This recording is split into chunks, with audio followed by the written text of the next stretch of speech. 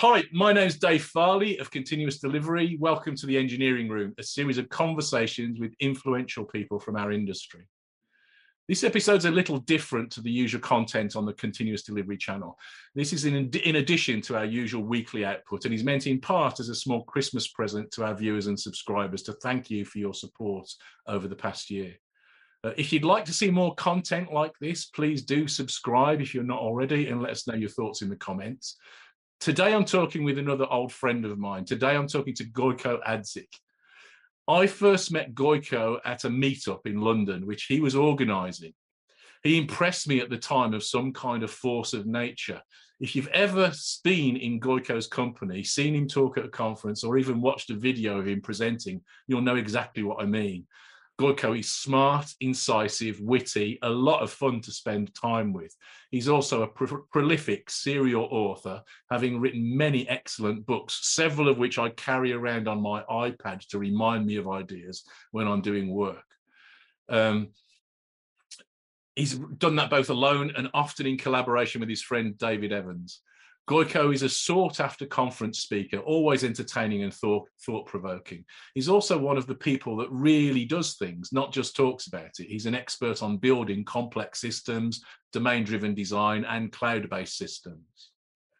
Gojko was an early adopter of serverless systems, has inevitably written great books on the topic.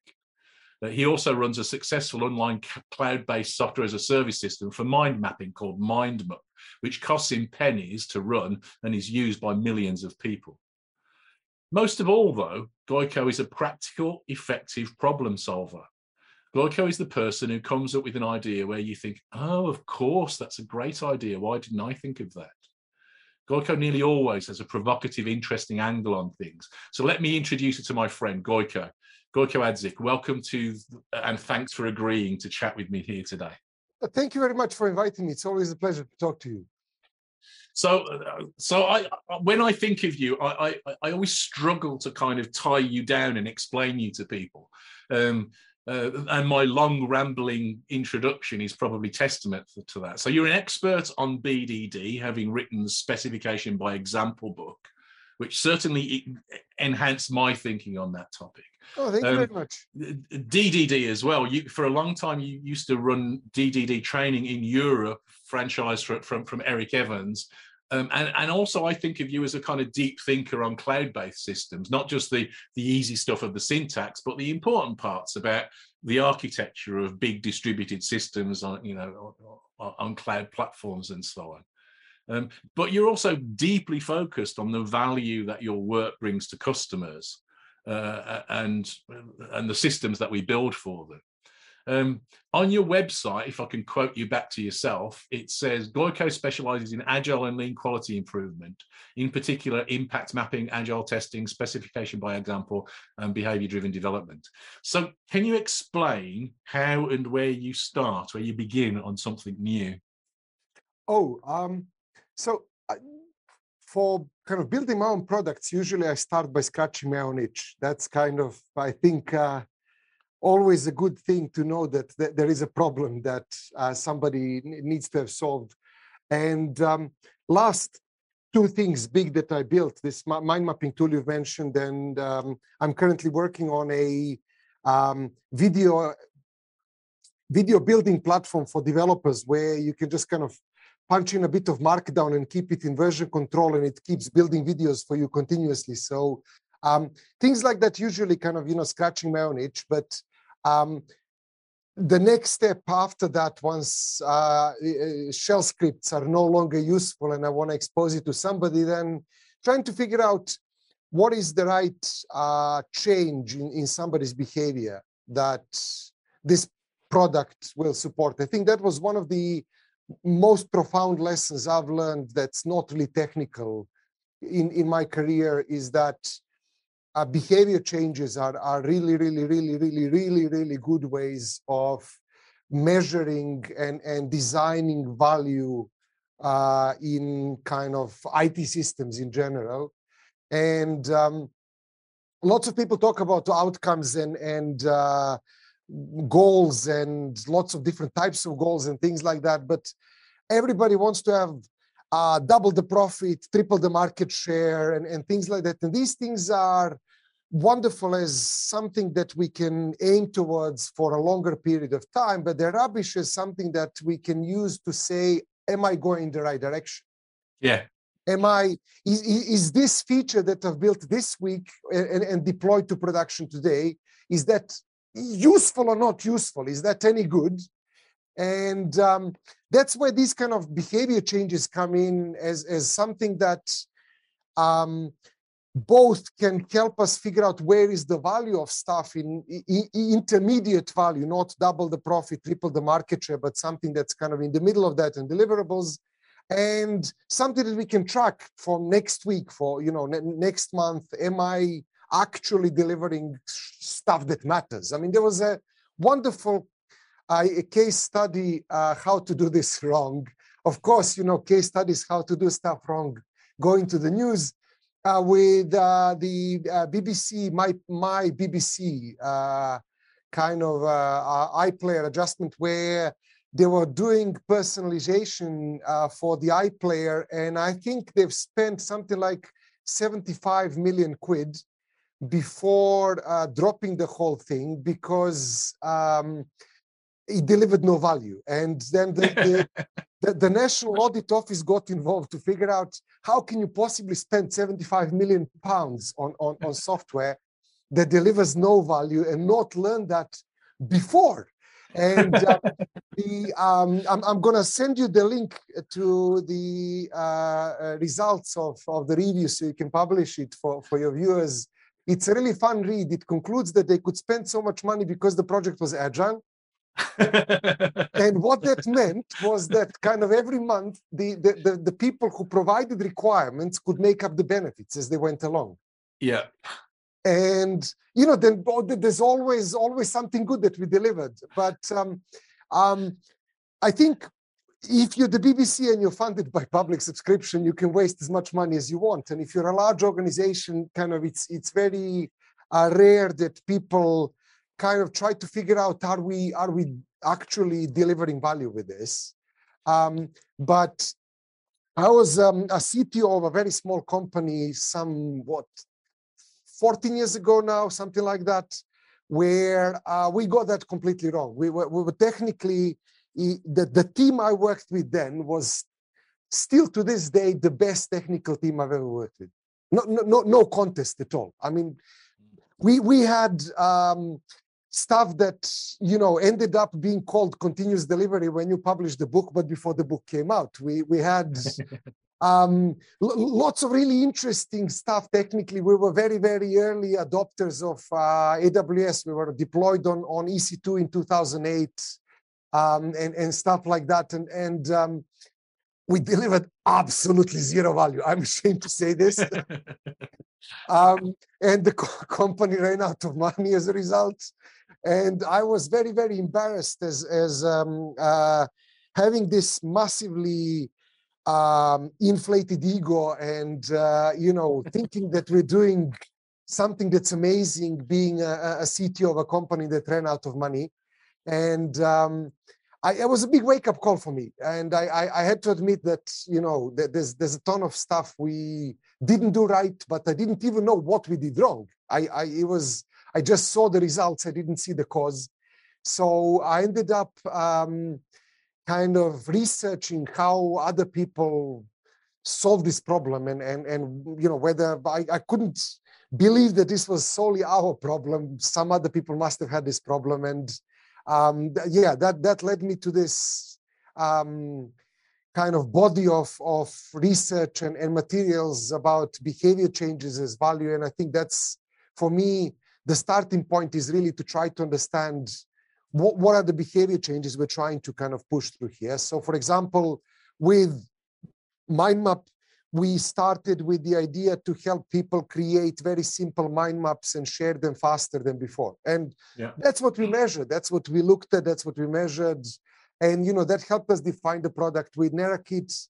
Kind of when it emerged from shell scripts, it came out as an idea to help people really build videos more consistently and faster than before, not having to re-record and re-edit every time and do these things.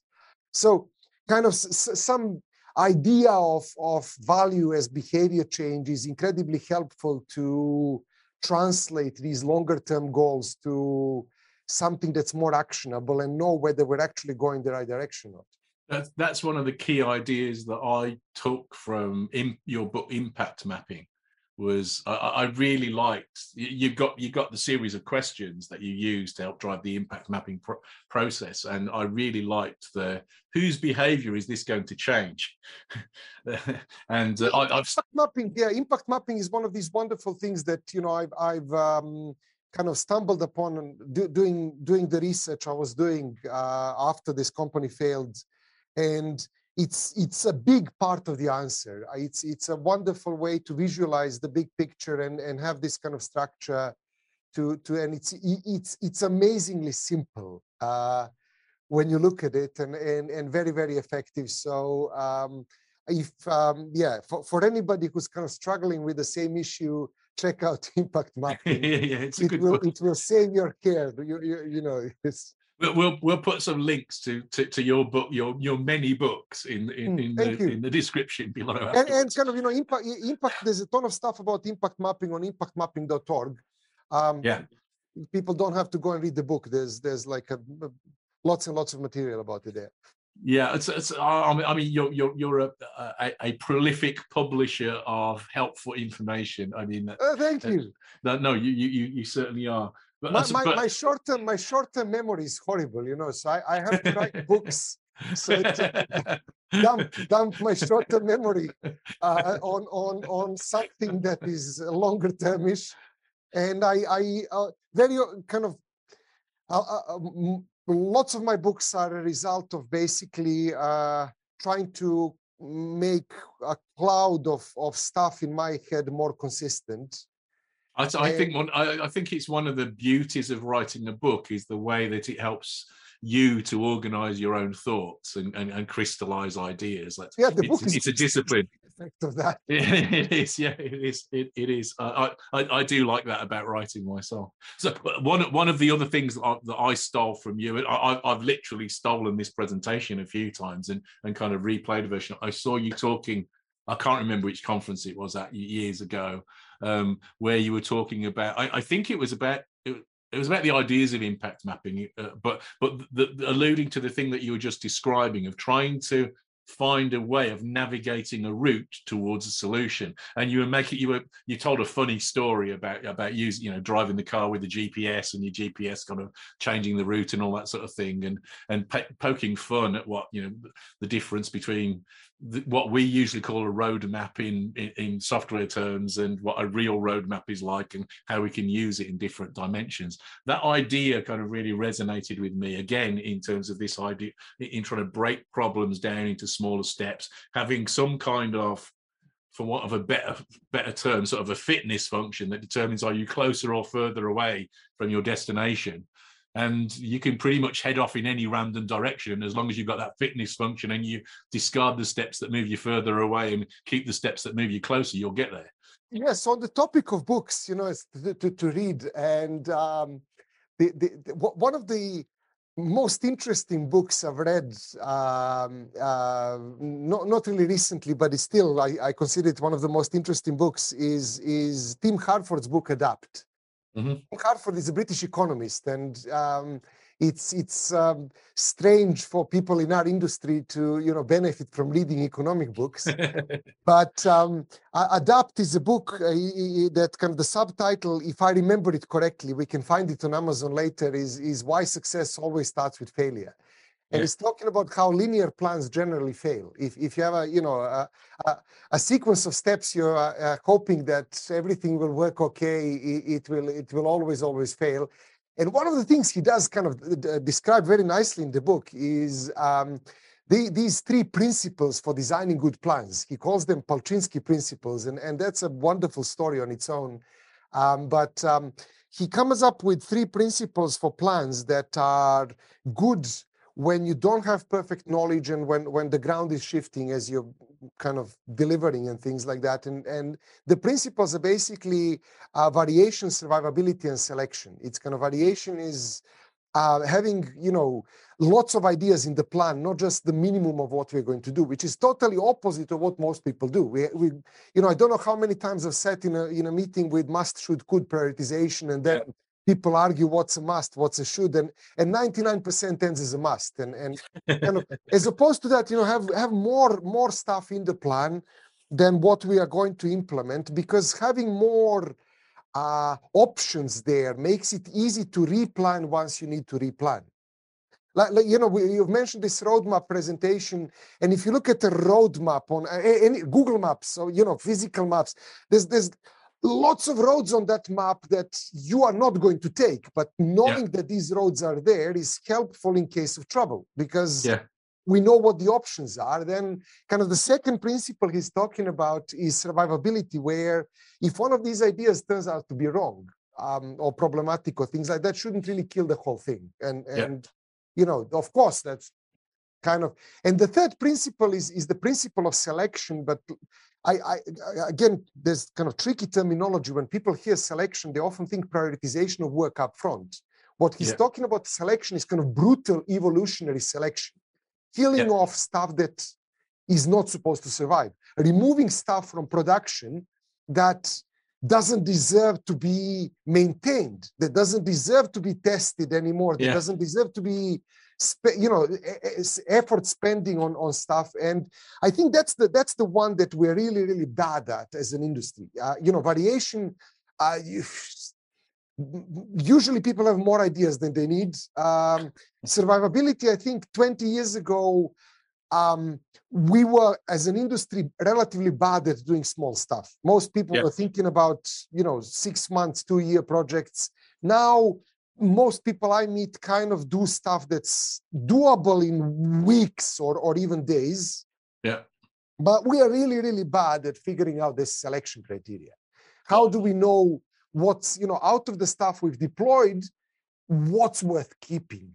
And how do we even decide on that? Especially, again, that brings us back to this question of measuring some value somehow. Yes. In a way that you can actually say, well, this, what I've done this week actually delivered value or didn't deliver value. And not just faking it like the people at the BBC did because it matched some abstract requirements.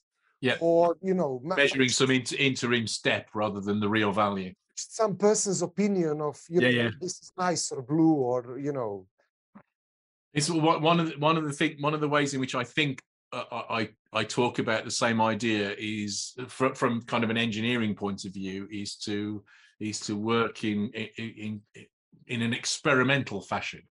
And part of what I mean by that, there are two key parts. One is predict what the outcome is going to be, and that tells you what to measure.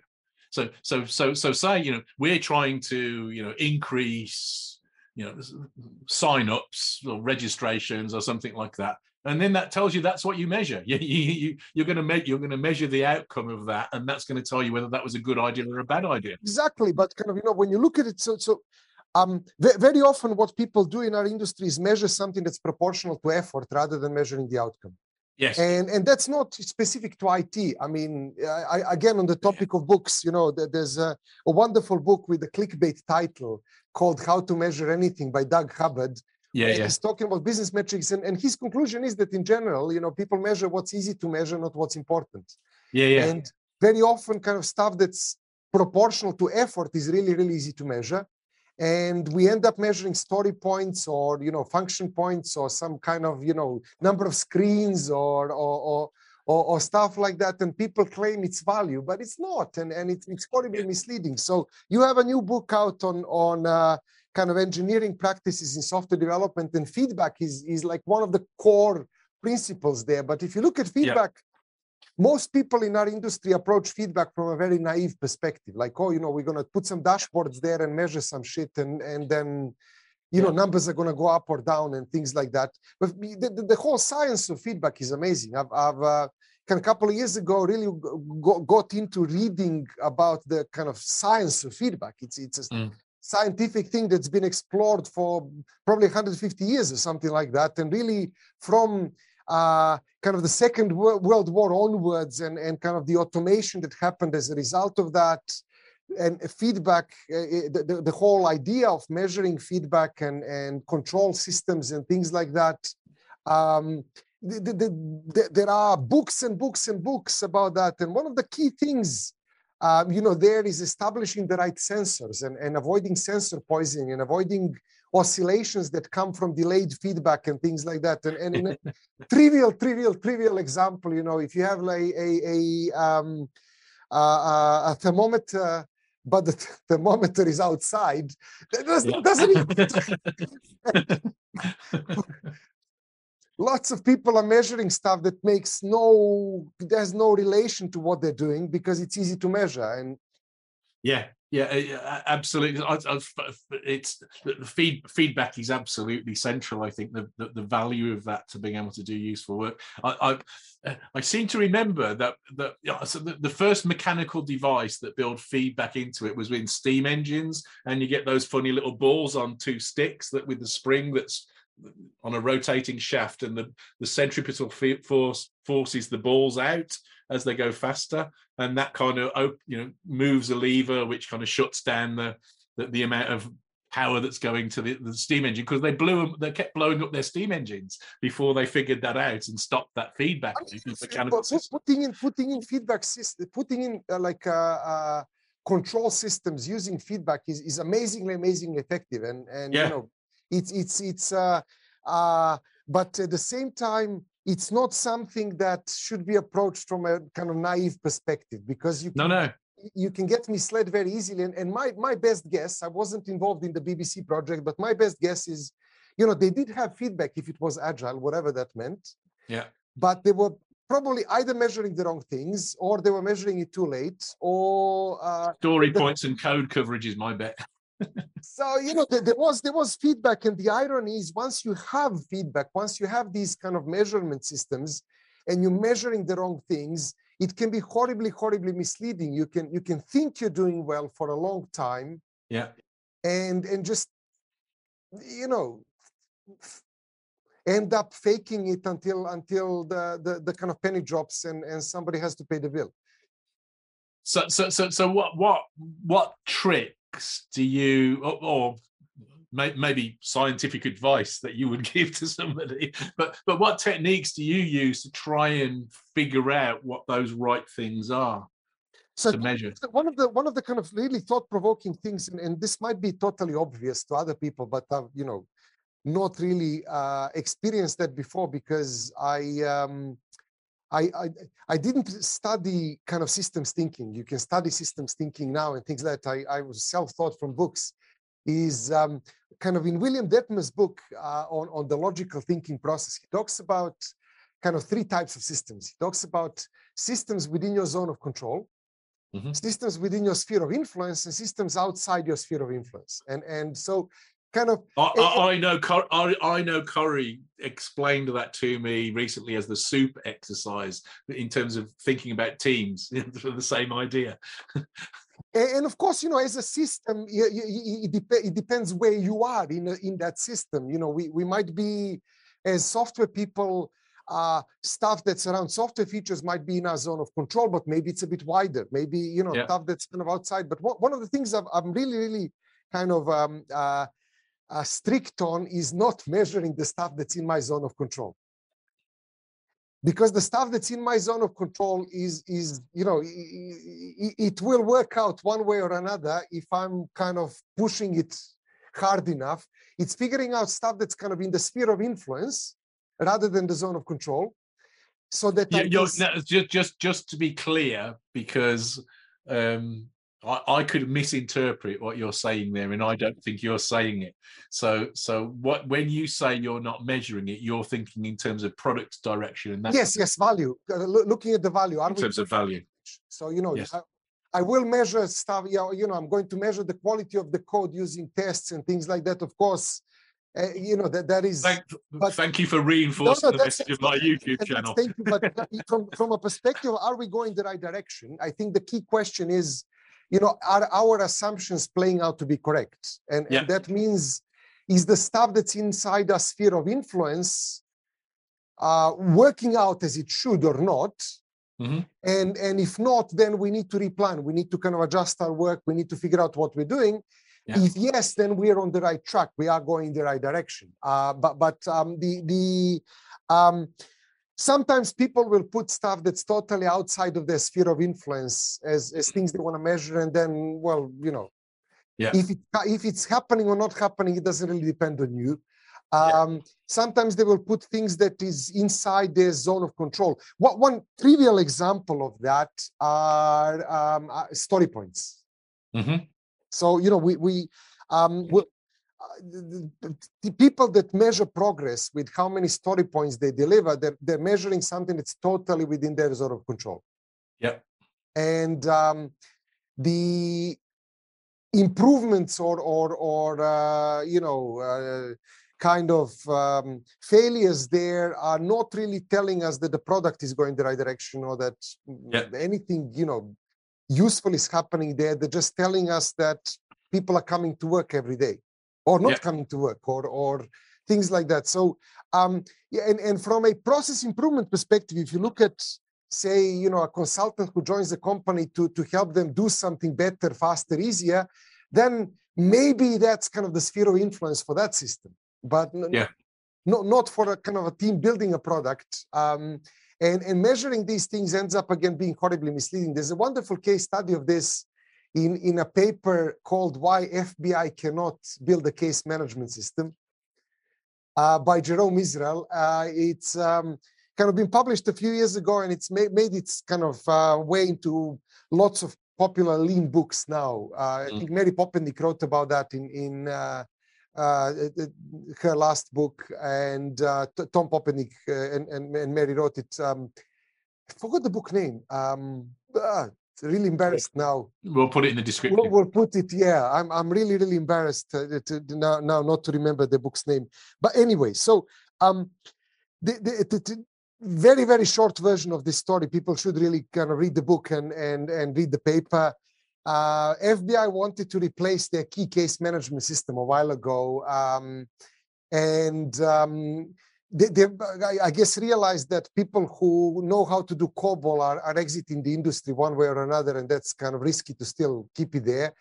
And doing what, you know, large organizations usually do, they wrote down all the features of the old system, all the features that the new system is supposed to do. They created the request for proposals. Lockheed Martin won. Why? How? I don't know. I thought these people make rockets, not software. And about $90 million later, the kind of FBI didn't have the system, but they didn't have, you know, the money. They didn't have $90 million either. The $90 million to learn, and kind of then they started arguing because it had something like 11,000 bugs. So they kind of figured it's never going to go live.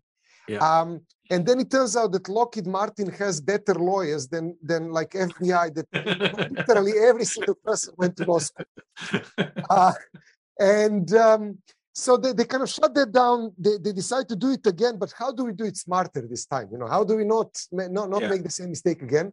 And they realize what they want to do is they want to have an option of canceling that project every month. So whoever wins the request for proposals, every month they would have to report on what they've delivered.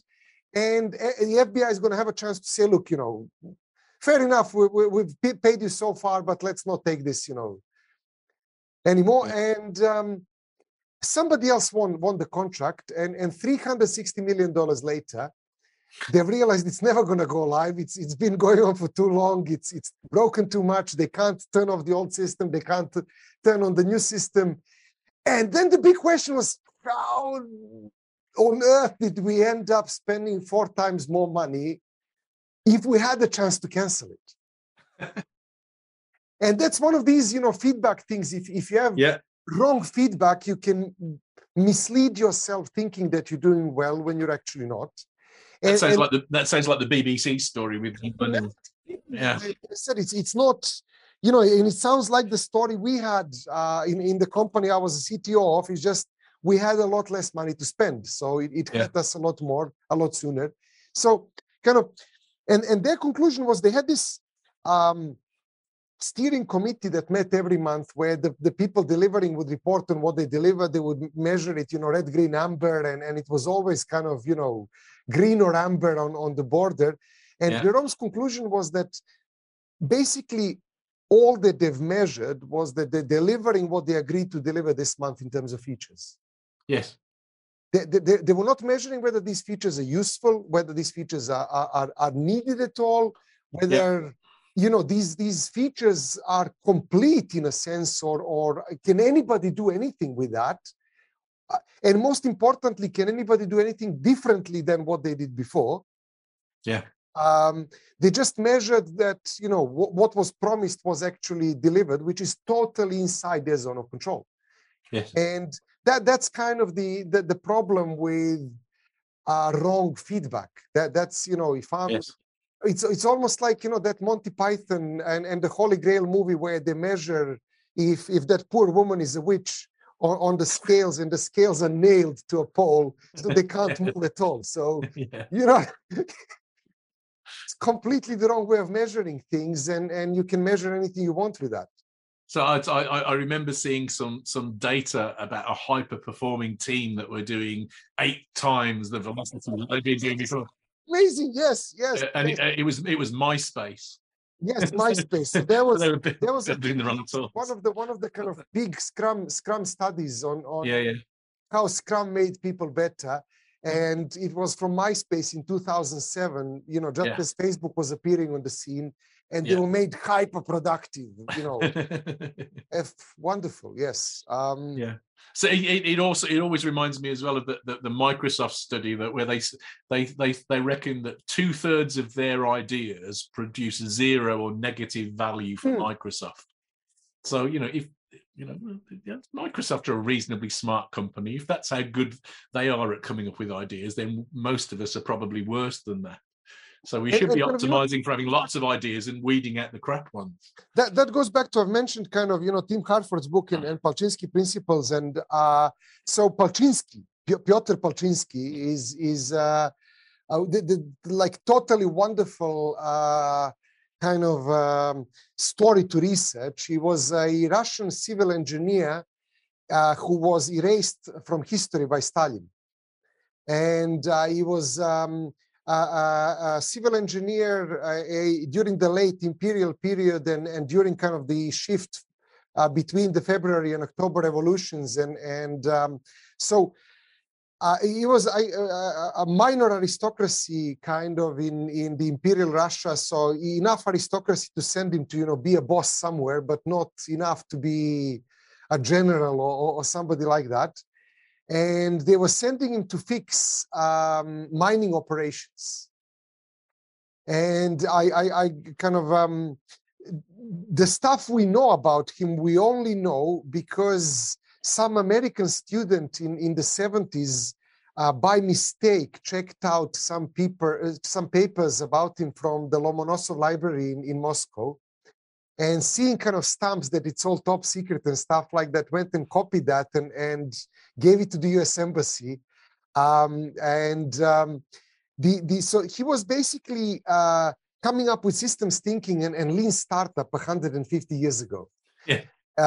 By doing these small improvements, looking at these things, and they sent him to fix a mining operation, and he realized that people are not kind of unproductive because the machines are bad or it's an engineering problem. Is because everybody's sick all the time because they're sleeping on wet floors and they don't have healthcare and things like that. So kind of he effectively used the budget to build up clean living spaces and kind of set up healthcare for workers.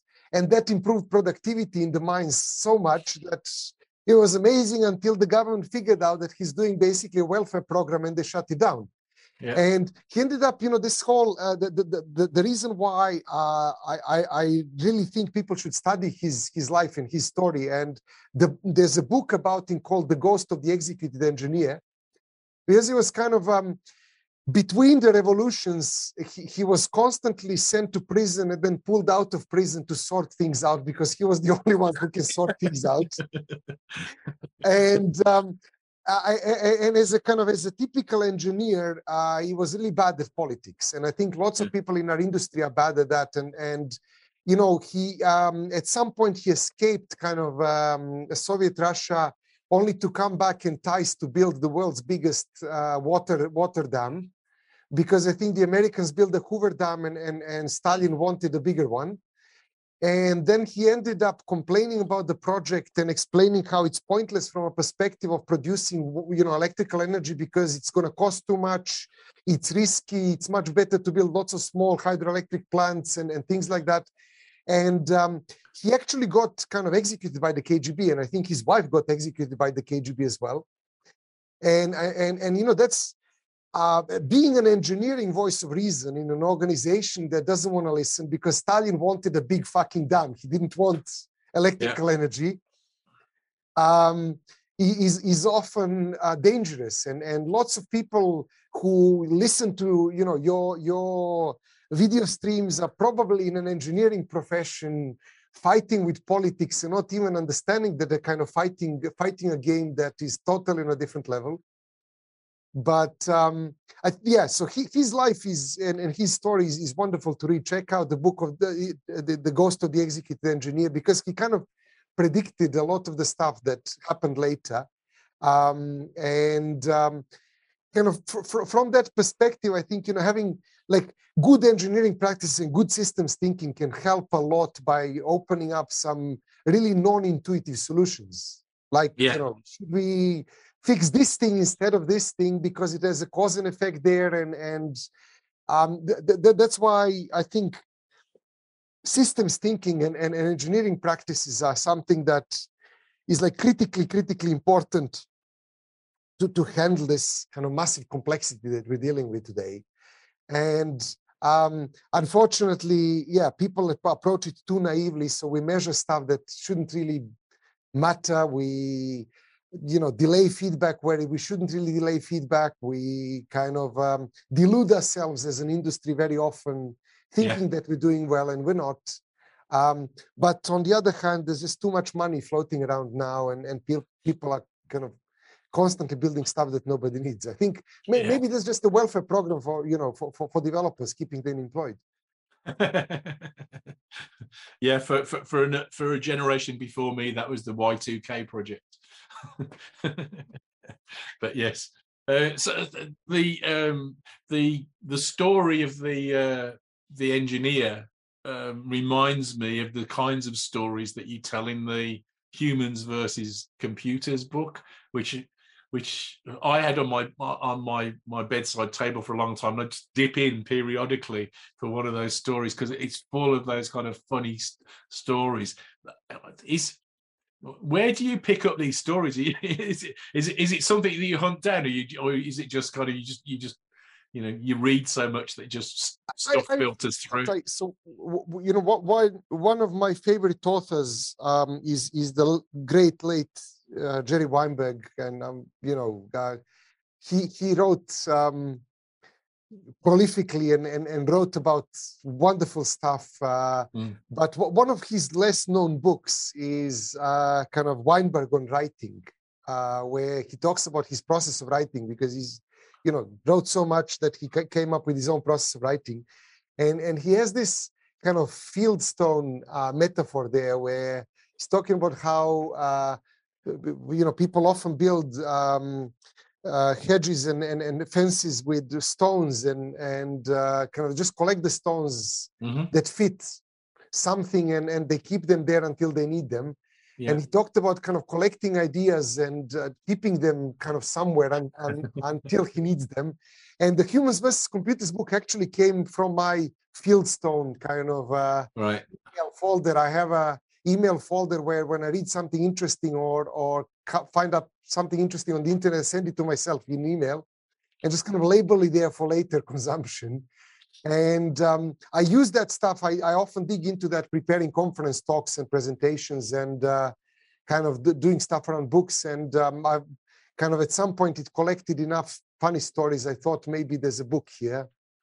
I say it's a great book. One of my favorite stories from that book that I recall was some poor unfortunate woman, I think it was, who kept having all of these weird things happen to her because she just happened to be in the geographic center of the USA, and programmers had just kind of put that in as some kind of default starting point. There was a family living somewhere, exactly as you said, their house was close to the geometrical kind of center of the USA, and they had this, I think it was MaxMind that had this GeoIP software that they sold to governments around the world, where you could trace stuff to an address. Mm-hmm. And if it just had a IP of a region and it didn't know exactly where in the region, it would kind of place it in the middle of that region. So there was, and there was a similar case of somebody kind of who was living close to the Amazon data center in North Virginia, where the SWAT team once came to knock his door over, and because they thought some financial scam bots were running from his address, but actually they were running on in the data center on the cloud. MaxMind didn't know exactly where, so they put it in the center of that town. But if they knew there was an IP address, the IP address was in the US, but not where in the US, they approximated it to a geographical center. So these people ended up having, I think, 600,000 IP addresses mapped into their their farm, that even wasn't online at all. And the government agencies were continuously harassing them, looking for stolen laptops or kind of the stuff that was pinging back home. Yeah, that kind of makes me think of another of those kind of conversations that you and I have had occasionally about that other kind of feedback, looking for that kind of the empirical learning, because we're not going to predict all of those kinds of things. We're not going to be smart enough to always think of those things ahead of time. So figuring out and monitoring those sorts of things, and I guess that brings us to the to think about, and so I think I'm quoting back another phrase that you said to me, which is so is observability anything other than just good monitoring? Yeah, I think that there's a topic for a book on its own. I guess there's lots of observability is very, very kind of fashionable now, and everybody's talking about observability and monitoring things in production. And people have been monitoring stuff for as long as I know. I mean, when you sometimes some of those interim things that didn't matter again. When you were building stuff at Telmax, I'm sure you had a ton of stuff kind of being monitored all the time. Yes, we did. We kind of every single software system I've built and operated had a ton of stuff that was telling us how we're doing okay. Whether that's CPU monitors and whether that's disk monitors or database performance and things like that. But I think what's interesting, what's emerging now, that might be kind of the thing that differentiates observability from the rest of the monitoring is really putting probes inside the software rather than just measuring it from the outside and looking for unexpected stuff. Because I don't know, 10, 15 years ago, the industry kind of figured out how to do external monitoring. How do we, I think it was probably from the network people, at least that's my impression, because the network people really had to do this all the time. So they had all these protocols to, monitor network traffic and devices and things like that. And remember these tools emerging in the software space to kind of collect from more than one machine. That was amazing. So you don't have to log on to 10 different machines to kind of collect metrics and then show them as dashboards. But lots of the stuff was around, I think, externally visible things like CPU and the disk space and slowly, I think now we're getting to a place where there's all this, open telemetry initiative and collectors everywhere and lots of ways for people to put in these probes into their software and monitor what's going on. This is amazing from a perspective, I think, looking at unexpected stuff and particularly looking at these kind of behavior changes. there's wonderful capabilities now with deployments on the cloud where you can spin up, a copy of your environment almost for pennies, and have two copies running at the same time. So in theory, you have a feature that's new. You can set up a totally different copy of your production. You can send kind of traffic to both of them, and then you can do these canary releases and wonderful things. But what people mostly do that for is they look at, is my system throwing exceptions, or am I getting a bigger database load? But now I think what's emerging in this space is putting things like, okay, are people buying less on the new system or not? Are people, and is there something unexpected there? Maybe this feature that we built is wonderful, but it's causing people to buy less, or it's the right shade of blue, but people are not necessarily interacting with the content more than they should. And I think this mix of knowing what to get feedback on, knowing how to look at things within your sphere of influence, and then being able to measure it and monitor it through your software is what probably, at least my understanding of this whole kind of push for observability is. And again, the danger there is people measuring stuff that's easy to measure, not stuff that's important, and building up wonderful dashboards that are, amazing, and numbers going up or down. And it's like that, Monty Python, the machine that goes ping. We have one of those in our living room. It's one of the remote controls for something that doesn't obviously do anything useful. but that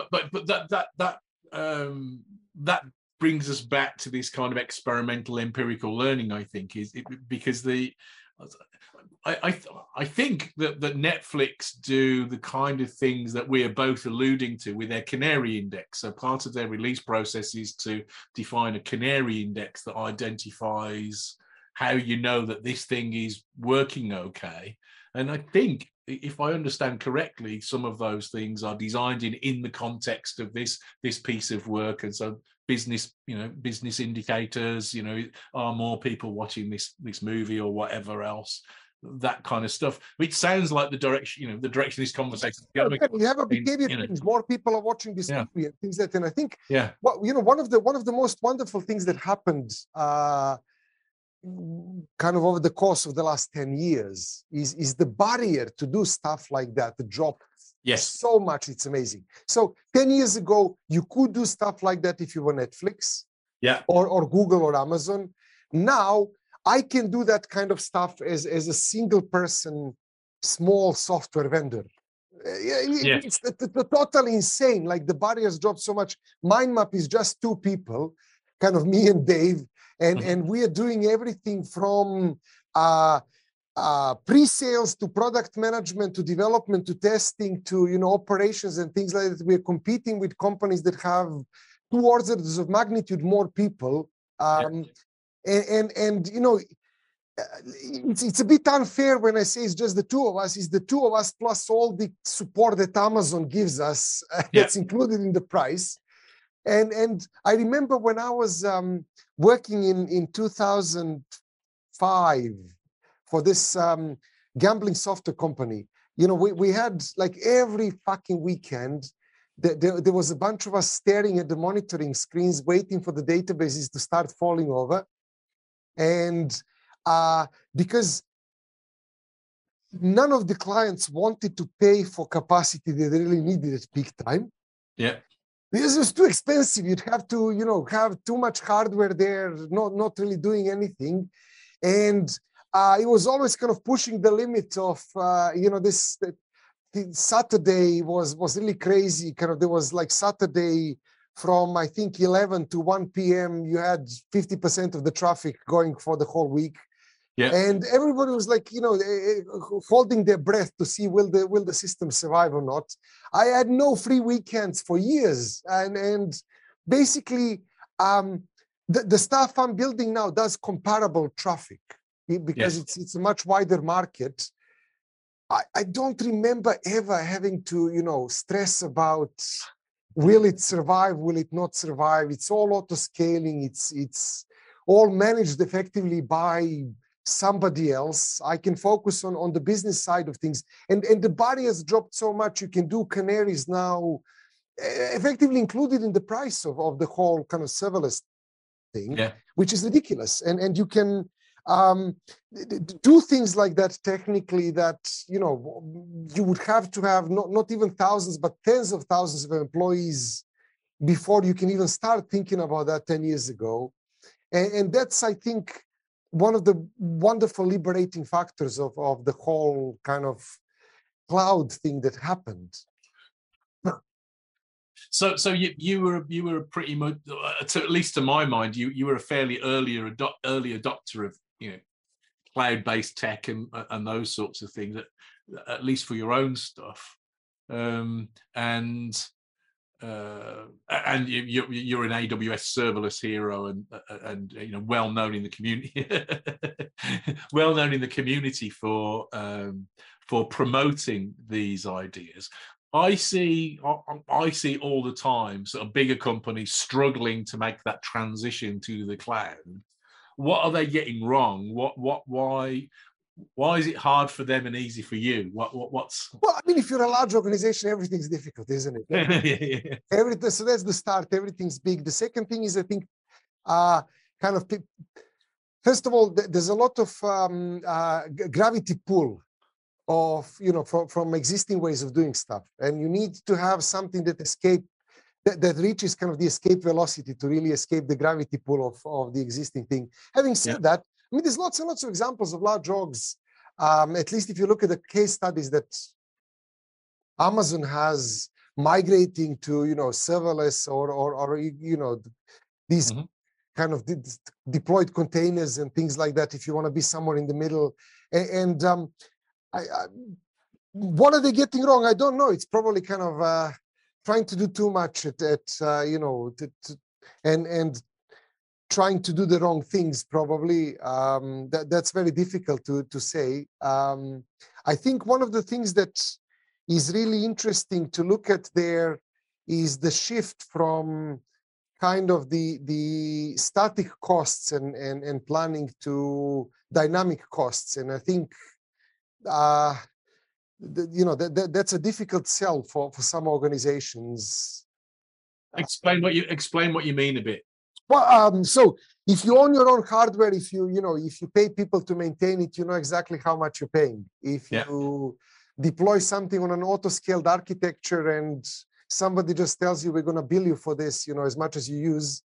On one hand, that should be a really easy sell. And if you look at like IBM selling that for the last, you know, 50 years to large orgs, that's what they're selling. If you buy an IBM mainframe, you don't buy an IBM mainframe. You pay them for the amount of processors they've activated. And I remember talking to somebody from an investment bank where, you know, they had this IBM monster in the basement, and they needed more capacity. So he was kind of on the phone with the IBM sales rep saying, oh, you know, we need more processors. When can you get them to us? And the guy said, well, it's active for you now. We've kind of had them in your building for a long time. We've just not been charging you for this. So kind of utility, you know, utilization-based pricing. On one hand, companies are already happy paying for that, like for electricity, for you know, even for computing. On the other hand, there's still a lot of reluctance to kind of jump in and do this stuff. And I think that's just kind of the gravity pull of the existing way of doing stuff. There seem to be other barriers to me rather than the commercial ones alone. So certainly those probably, but the thing that seems to make people nervous to me, and I can't quite work out why they weren't worrying about these things before, but it seems to me that the big step to cloud is worrying about essentially concurrent programming, shared data, distributed systems, those sorts of things, which are harder to think about, but they're the kind of things they're the kinds of systems that I've been involved in building for a very long time now. And so that seems normal for me. And I think that's the same of you. do you think that's one of the barriers? Cloud, lots of people call different things cloud, of course, so you could get a single virtual machine and put your nice monolith there and run your database and your kind of web app and everything on it. And kind of given that it's just virtual architecture, you could probably kind of get something that's monstrously big to survive whatever. But I think what you're talking about is definitely true for this whole kind of serverless thing, that lots of people, still can't figure out if it's a fad or not, and the name is not really helping. But for me, we talked about this lots of times. We've kind of shared the same interests. I've been building trading systems for a long time. I was building trading systems for a long time before I started building my own products. And kind of everything there is, eventually consistent, distributed. You kind of, yes, you might have like a monstrous database at the end to settle things, and that's your kind of golden truth. But if you're going to hit that all the time, your performance is just going to be unsustainable, and it's not going to scale. So if you look at serverless stuff, AWS Lambda, Google Cloud Functions, your hello world is a distributed, multi-versioned transaction processing system with all the concurrency and consistency problems that these things have.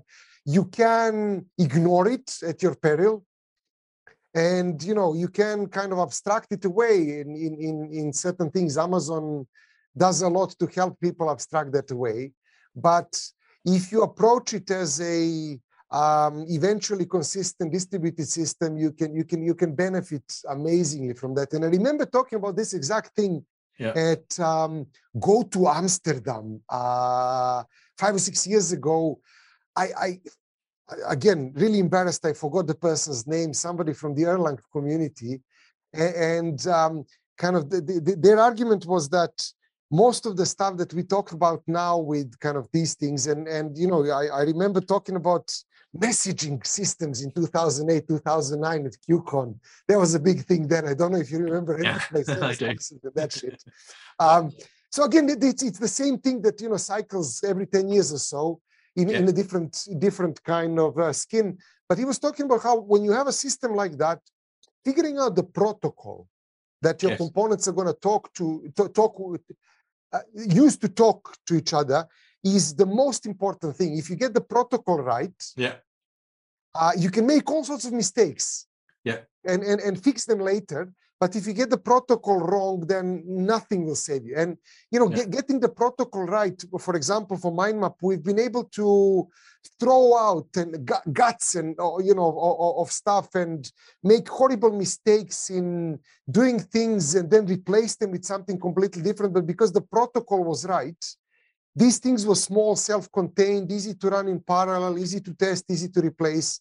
If the protocol is wrong, if everything is talking to everything else all the time using RPC and things like that, and then it's just a massive kind of, I think the buzzword for this is a distributed monolith, where kind of everything has to go live at the same time. You can't really multi-version it. It's, consistency is a big problem. And moving away from something that runs on 1 or 2 machines to moving to something that potentially runs on hundreds of machines in parallel is a big mind shift, and it's something that people don't really get to experience anymore. I think again, from what I know about what you guys did at Telmax, people building systems back then had to know a lot more about how the network works than people do now. It's all abstracted quite a lot. And I used to be a Linux admin, and kind of, we built systems that were keenly aware of TCP and how you use that stuff even with a smaller number of machines. But now there's abstractions over abstractions over abstractions, and from one perspective it's kind of people are no longer learning about that kind of stuff. On the other hand, the industry is a lot more productive. I have a friend whose daughter had this wonderful product idea, and has some programming knowledge, and was able to build and launch a product using Firebase, the kind of the Google's managed, the database serverless stuff, and an app designer and a bit of coding, and then ended up with basically starting to hit the limits of that and customization I ended up chatting to her as a way of kind of trying to help her fix that stuff. And I realized she doesn't understand at all how mobile devices talk to backends. Yeah. But she doesn't need to. She launched the product. and the product found its use. It found its customers. And somebody was able to do that without having to read, the Unix system administrator's book and learn about TCP and things. And so on one hand, it's wonderful. On the other hand, people are no longer learning about engineering practices when they design these systems.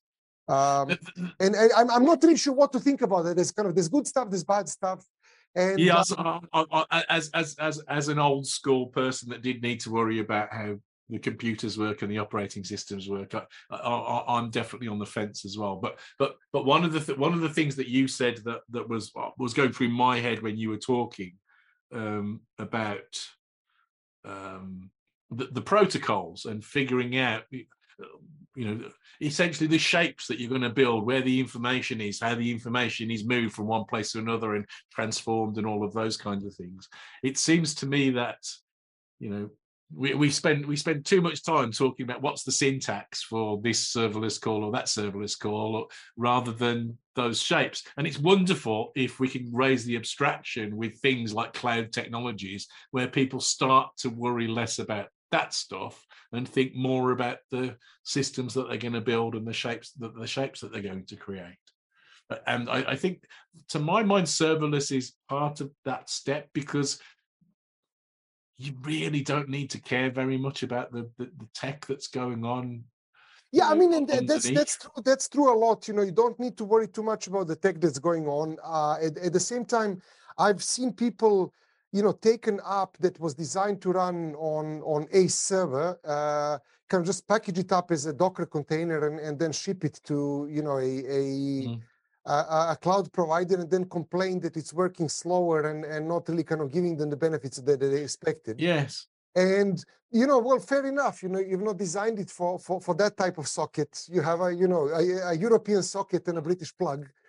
Yeah, and I see lots of teams that have, if I'm honest, what to me looks like a relatively small, simple system, and all of their conversations about Kubernetes and Helm charts and all that kind of stuff, and you're thinking, well, why don't you just write it as an app?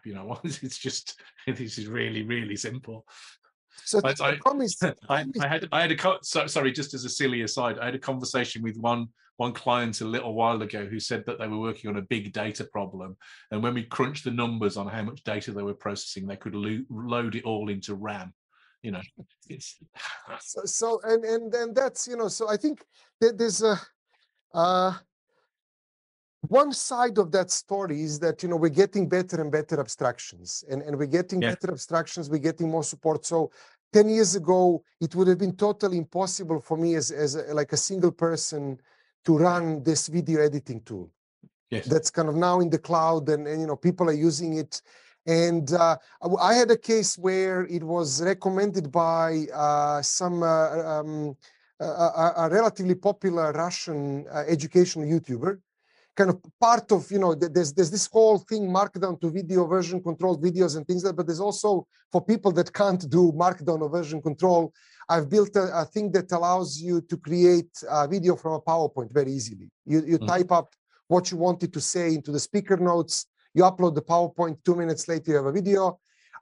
After integrating the Russian voices, this kind of Russian educational YouTube channel or kind of author figured it out, he liked it and recommended it for his audience. And overnight I had 15,000 people from Russia coming and bombarding the system with requests to kind of build lots of crazy Russian videos. kind of woke up in the morning, looked at the metrics and said, oh, this is interesting. Something happened last night.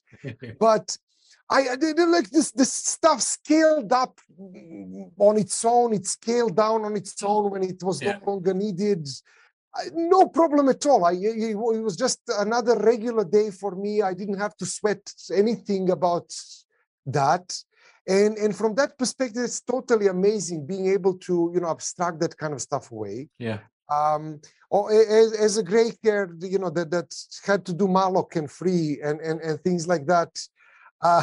And I remember when, we started doing Java, the objections that, I had and other people around me had, how will it free up the memory when it needs to free up the memory? And not really believing that. I see a lot of that now with people thinking about delegating, scaling to a cloud provider. And if I'm being honest, like, yes, I can do capacity planning. I've done it before. I've done it successfully before. I've done it less successfully before. But I'd trust people working for Amazon to do that better than I can. Similarly, yes, I've done malloc and free, but kind of would somebody who's spending, most of their life doing just-in-time optimizations of memory allocation do that better than me? Probably yes. I mean, and this is something that is, happening over and over. I remember when I was a kid, I used to compete in demo scene kind of competitions, assembly language, graphics programming, and we did crazy stuff with assembly language to fit it into like 128 bytes or 256 bytes, and to squeeze performance out of, a 286 or a 386 machine. That was amazing. And I remember when Whatcom, was it 8.5 or 9.5? I'm not really sure. Whatcom C, let's say 9.5 came out, and the fucking compiler couldn't beat me in optimizing the code. And I've realized, I'm spending my life on this, and a tool can do it better than I can. I was writing device drivers and stuff like that for a PC manufacturer at the time, and the 486 processor came out, and that was the thing that did it for me. I started looking at the 486 processor, and I thought, and it had all this stuff where it got multiple pipelines, and it would dump the pipelines depending on the instruction order and do all this optimization. I thought, I'm never going to be able to think of all of that stuff. I'm moving up the stack. and to kind of bring this back to something more useful, so it's not just two old blokes kind of reminiscing about the good old past. I think every couple of years there's a shift like that, and we on one hand we lose some of the stuff that kind of we can control, but on the other hand, people can do much more than before, and they can do much better stuff than before. 10 years ago, a single person with kind of some knowledge of programming launching a reasonably good product without even understanding how network works was impossible. But now we're getting better products as a result of that. We're getting people entering the industry. At the end of the day, there's a good product out there that somebody's using as a result of that. And that's amazing. That's totally amazing. On the other hand, I think we are not fully abstract from all of that yet.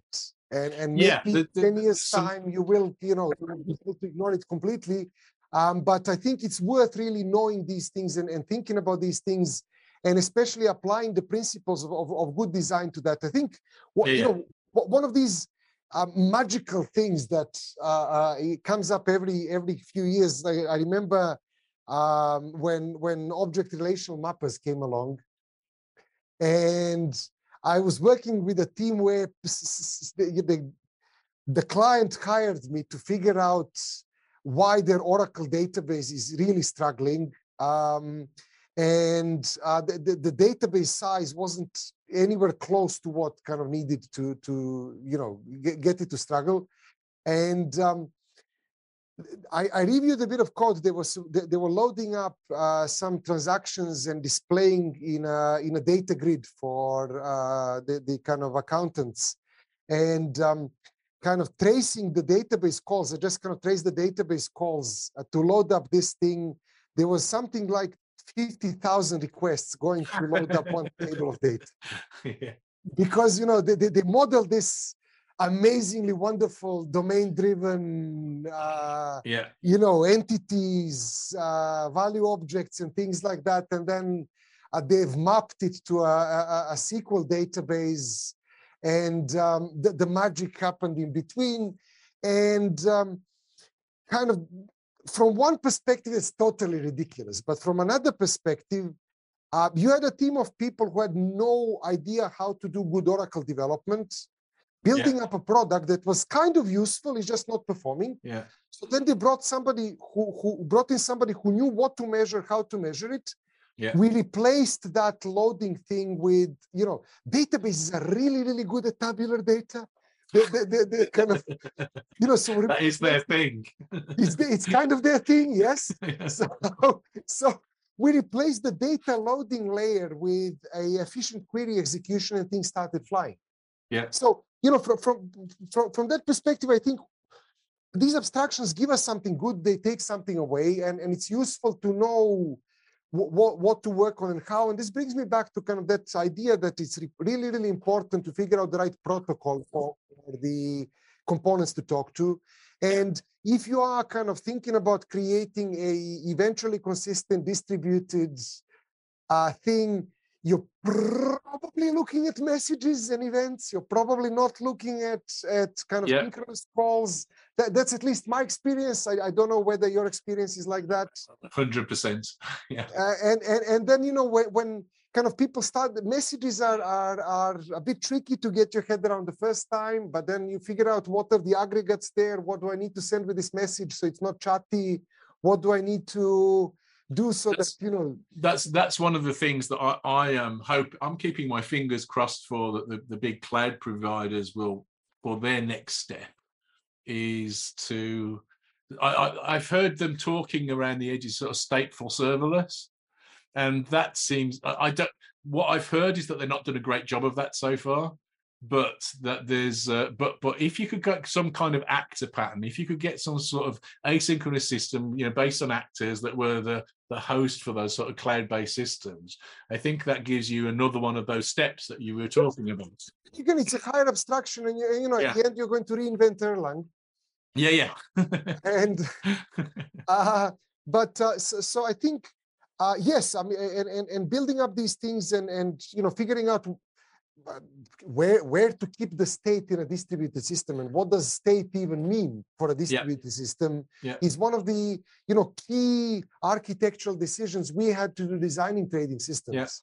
And I'm kind of sure you've kind of banged your head against that problem many times over. And I think to really benefit from this whole serverless thing and auto scaling and being able to, you know, not worry about if 15,000 Russian teachers come to hammer your system overnight.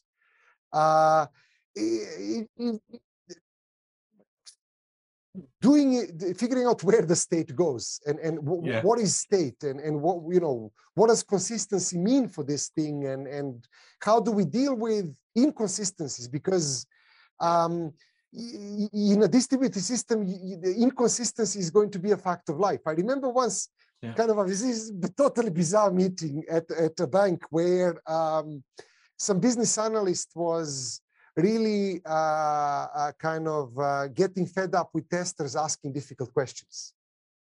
Testers were always coming up with edge cases, and you know, this business analyst was like, "Oh, stop! It's kind of pointless. You're just coming up with stupid stuff. I can't, you know, like the probability of that is like ridiculous. It's never going to happen. It's like 1 in a million that's going to happen. Why are we wasting time on this?" And kind of the head architect was in the room and said like, "Oh, so we do about 10 million transactions a week. So 1 a million means more than 1 a day."